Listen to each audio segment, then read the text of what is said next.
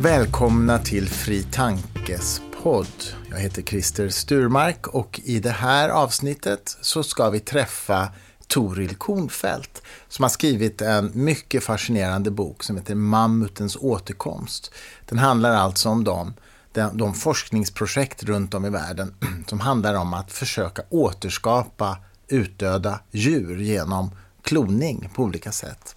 Bland annat mammutar. Hon gör väldigt klart att något Jurassic Park kommer vi aldrig att se därför att dinosauriernas DNA är de facto inte möjligt att återskapa därför att det är förstört. Det är 65 miljoner år sedan de dog ut. Men det är annorlunda med mammutar och det finns faktiskt djurarter som är mycket mer nyligen dog ut. Och där det faktiskt inte är några större problem att återskapa dem, att återuppväcka dessa utdöda djur. Innan ni ska få möta Toril vill jag passa på att säga att den 28 mars har vi på Kulturhuset ett PIS-samtal som kanske kan intressera om alternativmedicin och hälsokost och kosttillskott. Alltså är det harmlöst eller är det ett kvacksalveri? Det ska vi diskutera i PIS-samtalet som vi arrangerar tillsammans med Kungliga Vetenskapsakademin på Kulturhuset. Det är Dan Larhammar som är professor i molekylär cellbiologi i Uppsala och det är Maria Alsen som är biokemist och som är en av författarna till boken Frisk utan flum, en vetenskaplig väg till bättre hälsa. Och så är det Mats Lekander som är professor i hälsopsykologi och som forskar på bland annat placeboeffekter. Jag tror att det kan bli ett mycket spännande samtal. Men nu välkomnar vi Toril Kornfeldt. Toril Kornfeldt, välkommen till Fri Tankes podd. Tack, superkul att vara här. Toril, du har ju skrivit en bok som heter Mammutens återkomst. De utdöda arternas andra chans. Vad menar du med det? Jo men så här är det. Vi är i en situation just nu där gentekniken och en hel del annan teknik är på väg att komma till en punkt där vi faktiskt börjar kunna återskapa utdöda arter. Och då är liksom mammuten i ena ändan av det här spektret och man kan ifrågasätta om det verkligen kommer gå, vad som kommer att vara de stora svårigheterna. Men i andra änden av det här spektret så finns ju också arter som är precis på gränsen till utdöende idag, arter som dog ut väldigt nyligen under 1900-talet där det finns mycket bättre genetiskt material bevarat och så. Och vi är i en situation där valen om det här ska göras kommer mycket snart inte vara en vetenskaplig fråga längre utan det kommer vara en samhällelig fråga, en moralisk fråga, en etisk fråga och en praktisk fråga på ett helt annat sätt än frågan om det går.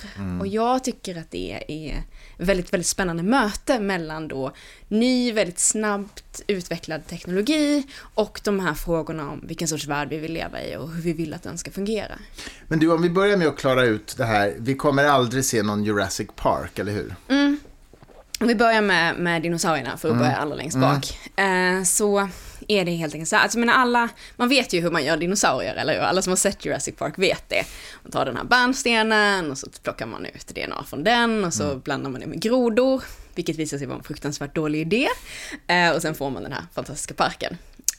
Och problemet med det är att forskare har försökt göra precis så. Man har tagit bärnsten och letat efter DNA.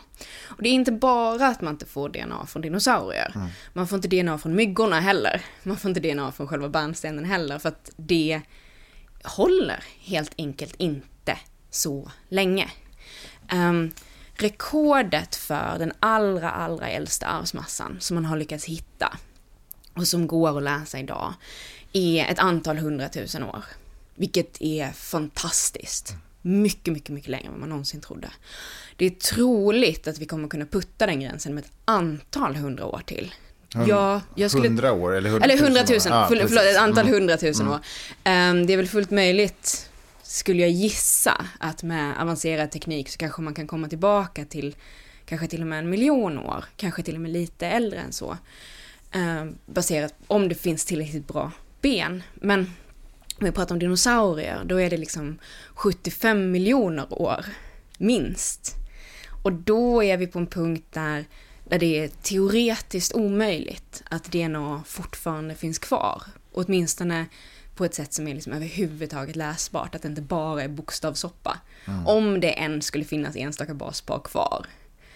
Så tyvärr, ingen Jurassic Park. Med det sagt så finns det ju forskare som tittar på levande arvsmassa från dinosaurier istället.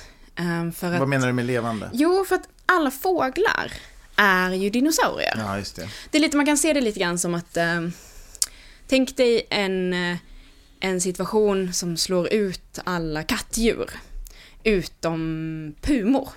Då är bara pumorna kvar. Och sen så tänker du liksom att ja, men lejon, det är liksom svårt att koppla kanske att lejon är pumor eller att pumor är lejon. Men lite på samma sätt så är liksom dinosaurier fåglar och fåglar dinosaurier. Det är liksom bara det att de var den enda gruppen som överlevde. Och det man gör nu är att man tittar på om man kan se rester av äldre arvsmassa i dagens fåglar. Så att om man kan hitta de här dinosaurie-egenskaperna i fåglarnas arvsmassa som fingrar och händer istället för vingar, käft med tänder istället för näbb, svans istället för den här fågelgumpen. Fjädrarna bryr sig ingen om för att alla är liksom överens om att dinosaurierna hade också fjädrar. Och det ser man ju inte i filmerna. Nej, det är väl en av de stora felen, ska sägas, i filmerna. De var ändå ganska nyskapande. Det finns ju som nyanser i filmerna som för sin tid var väldigt långt framme. Okay. Man ser att de är varmblodiga vid en tidpunkt när de andas på ett fönster. De pratar om att de levde i flock och rör sig i grupper. Och det gjorde de alltså? Och det gjorde de. Ja. Men jag tror att man kan väl konstatera att dinosaurier på väldigt många sätt var mycket, mycket mer lika fåglar än vad vi traditionellt har tänkt. Hade alla dinosaurier fjädrar? Nej, alla dinosaurier hade inte fjädrar. Men många? Men väldigt många, framförallt i den gruppen som var de som sen utvecklades till fåglar. Alltså de här som Tyrannosaurus rex, som velociraptorer, de här två hade Tyrannosaurus rex fjädrar? Just om Tyrannosaurus rex hade fjädrar är fortfarande en rätt öppen fråga, faktiskt. Det låter liksom inte lika skrämmande med en fjädrig. Så här ullig, dunig. Ja, liksom. exakt. Dununga, ja precis. Men så det man gör nu är ju helt enkelt att se om man kan få fram de här gamla egenskaperna hos fåglar. Och där finns ju den mest optimistiska forskaren som är väldigt mycket mer optimistisk än alla andra i fältet. Hans best case scenario är en liksom höns-stor dinosaurie inom citationstecken som kanske ser ganska mycket ut som en dinosaurieunge. Och det är väl kanske tveksamt om man ens kommer komma så långt, skulle jag säga. Men när det gäller möjligheten att få lära sig saker om evolution så är ju det här en fantastisk metod. Så det man gör är helt enkelt att man tittar på liksom fosterutvecklingen och så stänger man vissa gener och ser vad som kommer istället och ser om man kan få fram de här uttrycken spontant snarare än genom aktiv genmanipulation, om man säger så. Kommer man ha nytta av den här nya genediteringsteknikerna, CRISPR-Cas9 och sånt där för den här forskningen, tror du? Man skulle kunna ha, om ens mål verkligen var rakt av att om ens mål verkligen var att det skulle se ut som en dinosaurie på slutet, då skulle man definitivt kunna använda det. Jag tror att man också kommer kunna ha nytta av det genom att säga att men den här genen är väldigt modern, den här genen är väldigt ny. Om vi har sönder den, vad händer då? Det är lite det man gör nu, fast lokalt. Lokalt så stoppar man in kemikalier i delar av ett hönsfoster till exempel, som blockerar vissa av de nyare generna. Och då får man fram, det är så man har fått fram hönsembryo med liksom lite mer käftliknande istället för näbbar, lite mer lika krokodiler i ansiktet. En näbba. Men du, okej, dinosaurier, men mammutar då? Din bok heter ju faktiskt Mammutens återkomst, så det låter ju som att den är på gång, eller? Ja, både och. Men mammuten har man en helt annan situation. För de sista eller är det fake news där? Det är inte fake news. Jag skojar bara. Nej, men mammutarna har man en helt annan situation därför att man faktiskt har arvsmassa kvar. Ja. Alltså då har vi ju rört oss framåt liksom till för... Ja, de hade väl den sista storhetstiden runt 20-30 000 år sedan, försvann på fastlandet för runt 14 000 år sedan, fanns kvar på enskilda öar till ungefär 4 000 år sedan. Så att det är liksom i mycket modernare tid. Och där, på grund också av att det är i Sibirien eller i Alaska, de här benen är frusna, vilket bevarar arvsmassa mycket bättre, så finns det arvsmassa kvar. Och det som finns, ska man förstå, är inte levande celler. Så att vi kommer med allra största sannolikhet aldrig komma till en punkt där man hittar en levande cell som man kan klona. Det är inte på den nivån. Men arvsmassan finns kvar. Den är i små bitar så man behöver pussla ganska mycket för att kunna läsa den. Men du kan skapa en digital fil som blir på nästan samma nivå som motsvarande digitala fil över levande indiska eller afrikanska elefanter idag. Så att du kan få information i arvsmassan som du kan jämföra med dagens asiatiska elefanter som är närmast i släkt. Och det man då gör, det som framförallt George Church gör, som är en av de som utvecklade CRISPR-Cas9 också, eller med väldigt tidigt i utvecklingen, är att han jämför då mammuten med den asiatiska elefanten och så försöker han hitta mammutegenskaperna. Så här, vilken är genen för päls, vilken är genen för underhudsfett, vilket är genen för små öron, mycket viktigt, för att man förlorar så mycket värme genom öronen. Så man har små öron, korta svansar och så vidare. Liksom. Alla de här specifika egenskaperna. Och sen gör han då, utifrån den här digitala filen, gör han syntetiska kopior av de här generna och använder CRISPR-Cas9 för att stoppa in dem i elefantceller. Det är liksom där processen är nu. Så den första mammuten nya kommer födas av en elefant, så att säga, troligtvis. Precis. Och steget nu är att man har elefantceller som innehåller ett 20-30-talet av de här generna enligt de senaste siffrorna. Och nästa steg är dels att få de här cellerna att bli stamceller. Ja, just det. Det är vi ganska bra på vid det här laget som forskare. Men just elefanterna har visat sig vara lite extra krångliga i det här som man trodde skulle vara ett ganska enkelt steg. Kanske för att elefanter har ganska bra cancerskydd och att den här tricket för att få en cell att bli en stamcell är ganska likt det som händer i en cell som blir en cancercell. Och då liksom, det är massa interna skyddsmekanismer som går emot. Men så det är steg 1. Göra stamceller. Det är jag helt säker på att man kommer lyckas med. Och sen då börja testa att de här generna funkar som de ska. Att de inte har hamnat på helt fel ställe, att de inte liksom har fuckat upp på något annat sätt och liksom beter sig konstigt. Och sen då börjar man titta på, ja, kan vi göra ett embryo av den här genmassan genom klassisk, plocka ut genmassan, stoppa in den i ett ägg från en elefant. Och jag tror att det är där man kommer börja få riktiga problem. Fram till den punkten så tror jag att gentekniken utvecklas så snabbt och så effektivt och så bra och blir så bra att jag tror inte man kommer ha några större problem att komma så långt. Däremot är elefantreproduktion komplicerat och tar lång tid. Det är dyrt och det är väldigt etiskt svårt att försvara att du ska ha 200 elefanthonor som utsätts för risken för missfall och så vidare för att det ska födas bara en mammutunge. Och jag menar, det är någonstans där som man som liksom storleksordningarna är också. De här kinesiska, det kom en nyhet förra veckan till och med om att kinesiska forskare lyckas klona 2 primater för första gången. 2 stycken spindelapor. Jättesöta. Och där har man då två ungar som är födda. Och där började man med ungefär 200 embryon. Och de har lite andra etiska regler där kanske. Det finns lite andra etiska regler, men det finns ingenting som tyder på att du skulle ha liksom högre möjlighet att lyckas med liksom ett sånt här projekt med elefanter.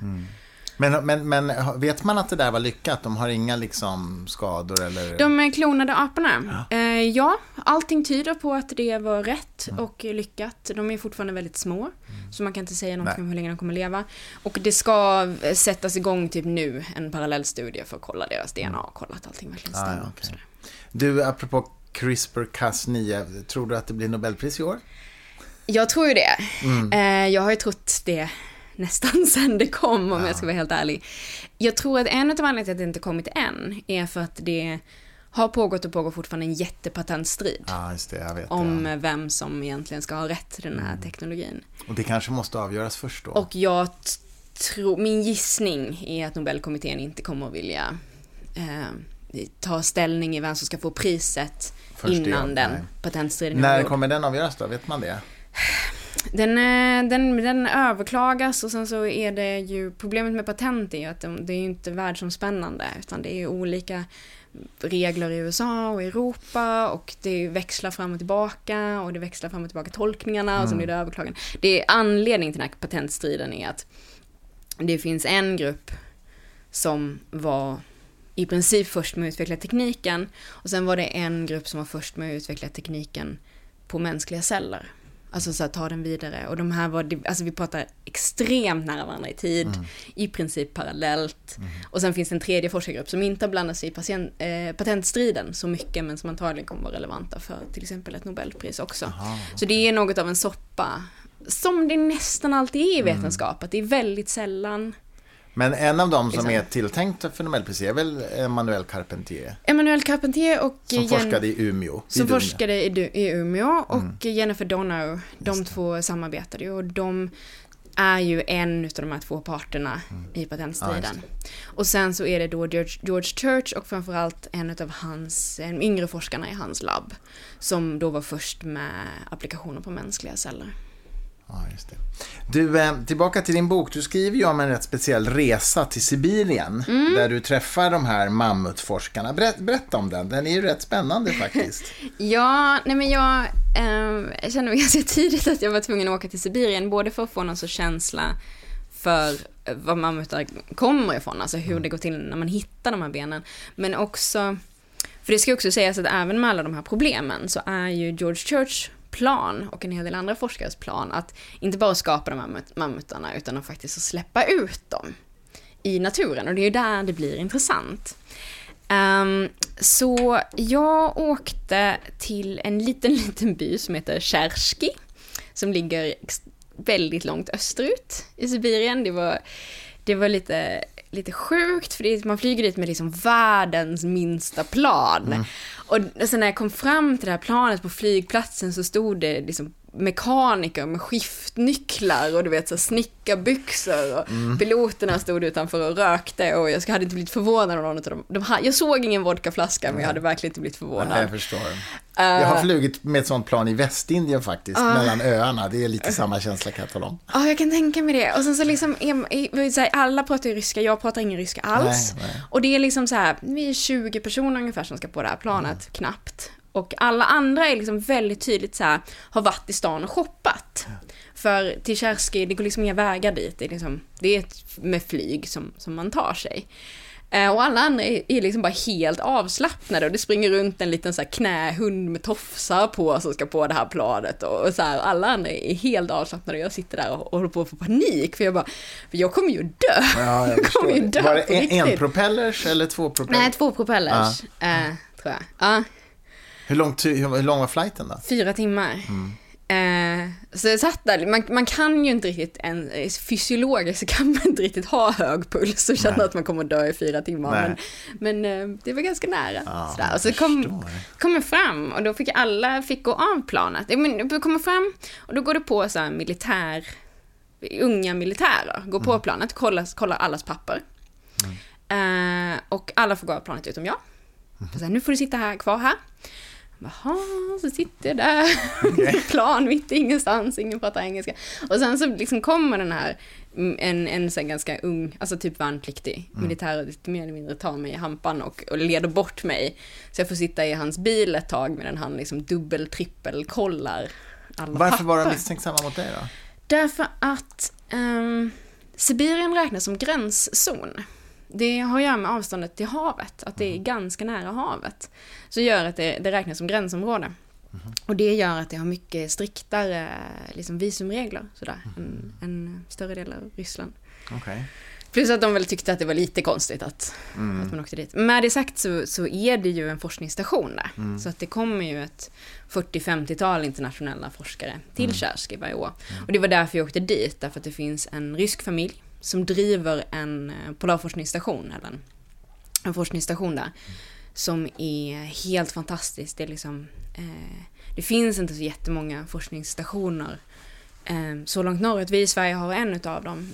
Och så finns det en stor i Alaska. Och så finns den här i Ryssland då. Och någon till, men det är inte särskilt vanligt. Och det här är ett utav de viktigaste ställena för att studera vad som händer när permafrosten tinar. Hur det kan riskera att påverka klimatet. Vad det kommer att göra lokalt och globalt. Liksom.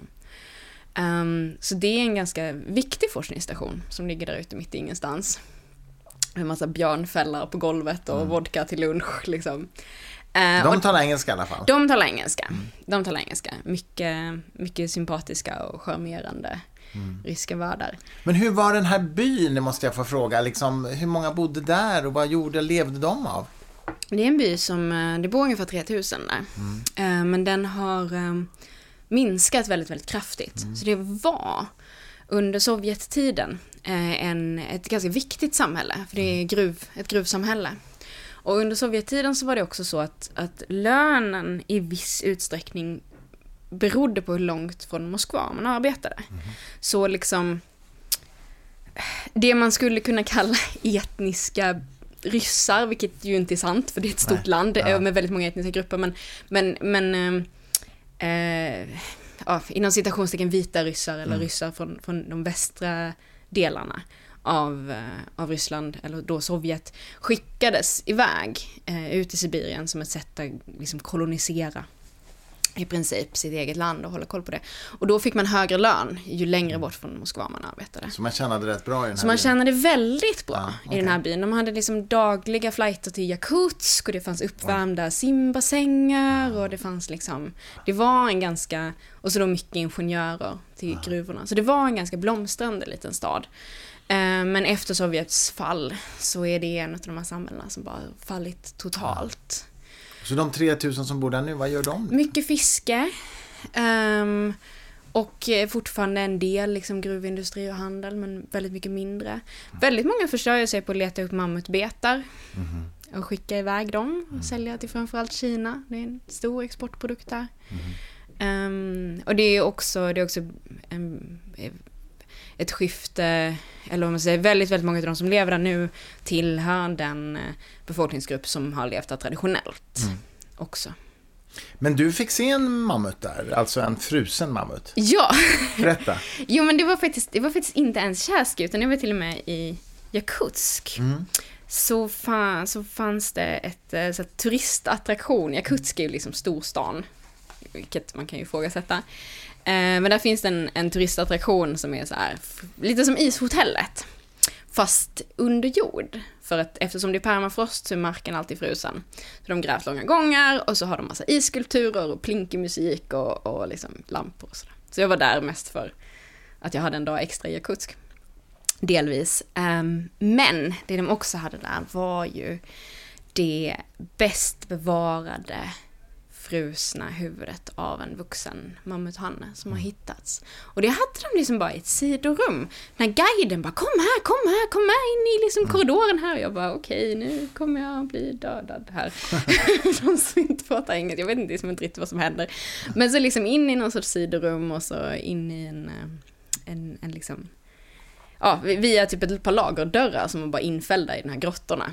Så fanns det här enorma huvudet.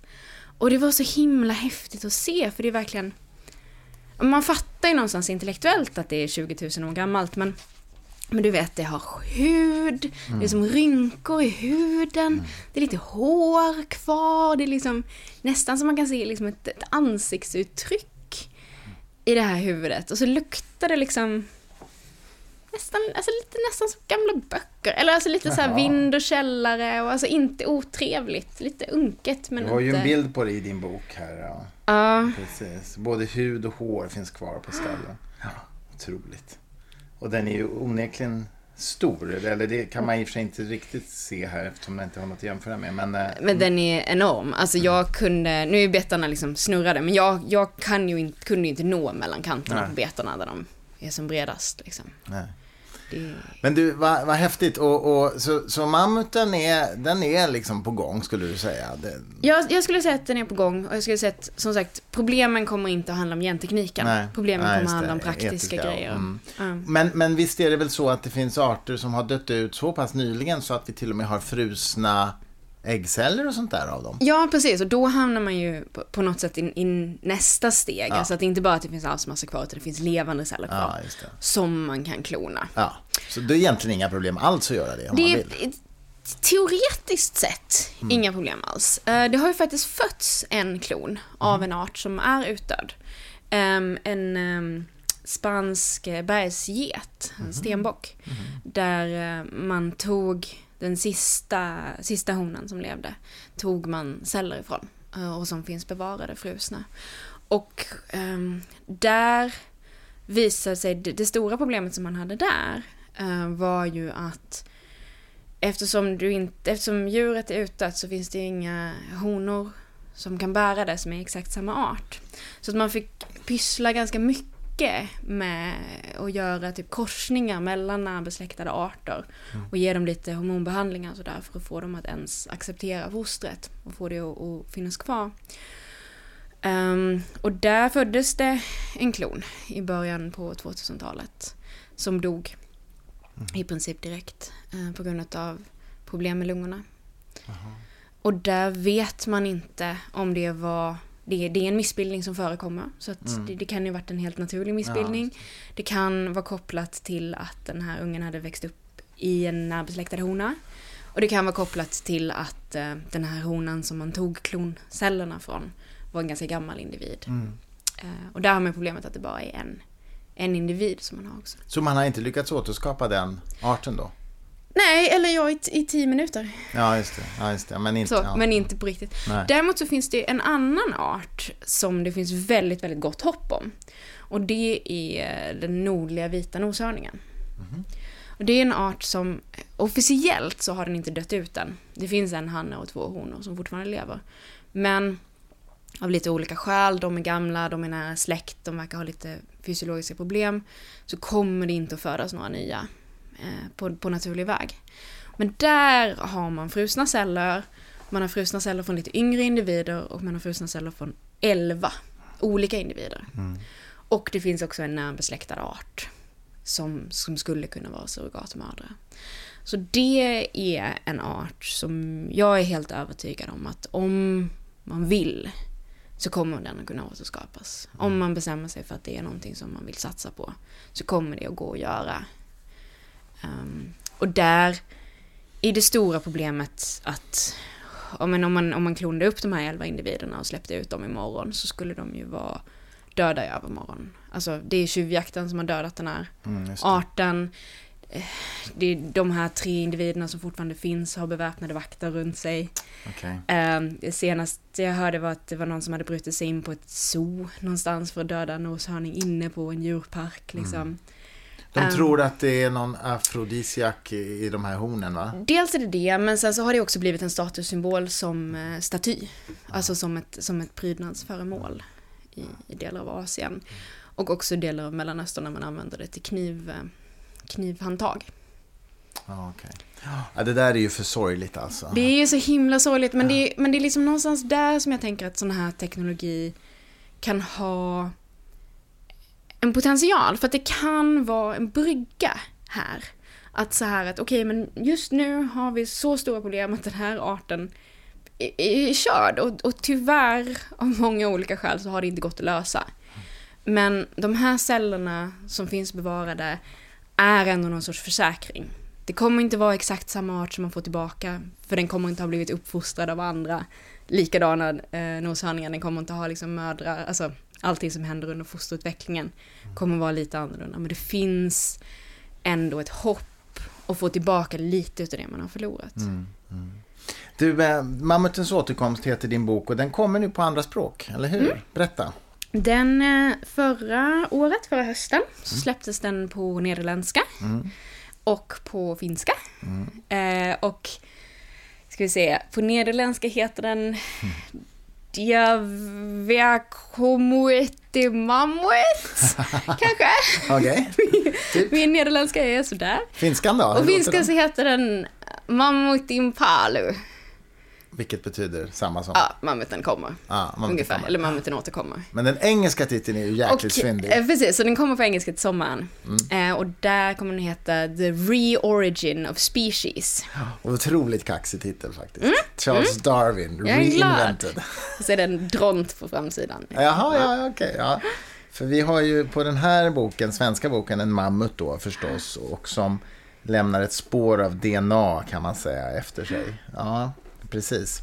Ja, men det är kul. Och du har varit och föreläst i Nederländerna? Ja, precis. Jag var där en vecka faktiskt på författarturné i höstas. Superroligt. Så 2 olika konferenser, lite TED-aktiga konferenser med mycket fokus på teknologiutveckling. Och jag märker det att det finns ett större och större intresse från just liksom teknologiutveckling, tech-konferenser och tech-sammanhang, att man vill plocka upp gentekniken också och ha med den i diskussionerna, vilket är jättekul. Har den fått bra recensioner? Vet du det? På nederländska har den faktiskt fått riktigt många recensioner. Ja, vad roligt. Jag har kört med Google Translate. Ja. De ser positiva ut. Ja, men det är bra. Ungefär så. Och i Finland? Och i Finland den fick ett uppslag i Helsingfors Dagblad. Helsinki Sanomat, typ. Ja, men det är ju superkul. Du, något om dig innan vi avrundar. Du är vetenskapsjournalist.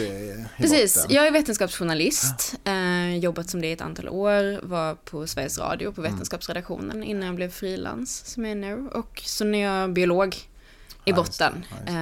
Och har en halvfärdig doktorandprojekt i mig också. Som jag lämnade för att bli journalist istället. Du har ingen planer på att liksom göra klart din doktorsavhandling? Jag tänker att den dagen som jag inte tycker att det är roligare att skriva och jobba som journalist än vad det skulle vara att forska, så går jag tillbaka till akademin. Men just nu så för mig så har jag så mycket roligare, det passar mig så mycket bättre och jobba som skribent och göra de här liksom övergripande förklaringarna och kopplingarna och de stora sambanden snarare än den detaljnivå som man är som doktorand. Och ni vetenskapsjournalister har ju ett otroligt viktigt uppdrag just nu att få liksom, i den här tiden av alternativa fakta och pseudovetenskap liksom, att hålla vetenskapen lysande eller rättare sagt att skapa lyskraft kring vetenskapen. Ja, och jag tänker också att en sak som jag har tänkt väldigt mycket på är den här känslan av att när man är rädd och när man har uppfattningen av att samhället är på väg att gå åt helvete på olika sätt och när man känner sig hotad, man känner att ens sätt att leva är hotat oavsett varifrån man känner att det hotet kommer, då har man en upplevelse av att ens värld blir mindre och ens det man gör är på något sätt att dra ihop sig i sig själv och man lever i en mindre värld, man skapar en mindre värld för sig själv. Och jag kan ju se att väldigt mycket av det jag försöker göra är att göra världen större. Alltså att verkligen visa på hur häftiga saker som finns, vad mycket det finns. Och sen behöver man inte ha specifika åsikter kopplade till de här sakerna, men bara det faktum att det finns, att det går, att den här forskningen finns, att de här platserna finns, att de här arterna har funnits, att världen har sett ut på andra sätt, att göra den öppningen tror jag är väldigt kopplad till att både att ha en mer positiv syn på samhällsutveckling generellt. Vetenskap är ju en av de sakerna som visar vilka saker som blir bättre i världen och som gör den typen av liksom tydliga positiva framsteg. Men kanske framförallt för att bli lite mindre navelskådande i sin egen tid. Vilket jag tror egentligen är det viktigaste. Väldigt mycket av den här rädslan är ju inte baserad på rationella fakta. Den kan ju vara rationell i upplevelsen, men den är ju kopplad till föreställningar som inte riktigt stämmer om massa världen. Rädslor, ja, till massa rädslor. Och just att bara visa hur fantastisk och stor världen är, tror jag räcker ganska långt. Nej, jag tror verkligen du har rätt i det. Vi avrundar där. Stort tack för att du var med, Toril. Superkul att vara här.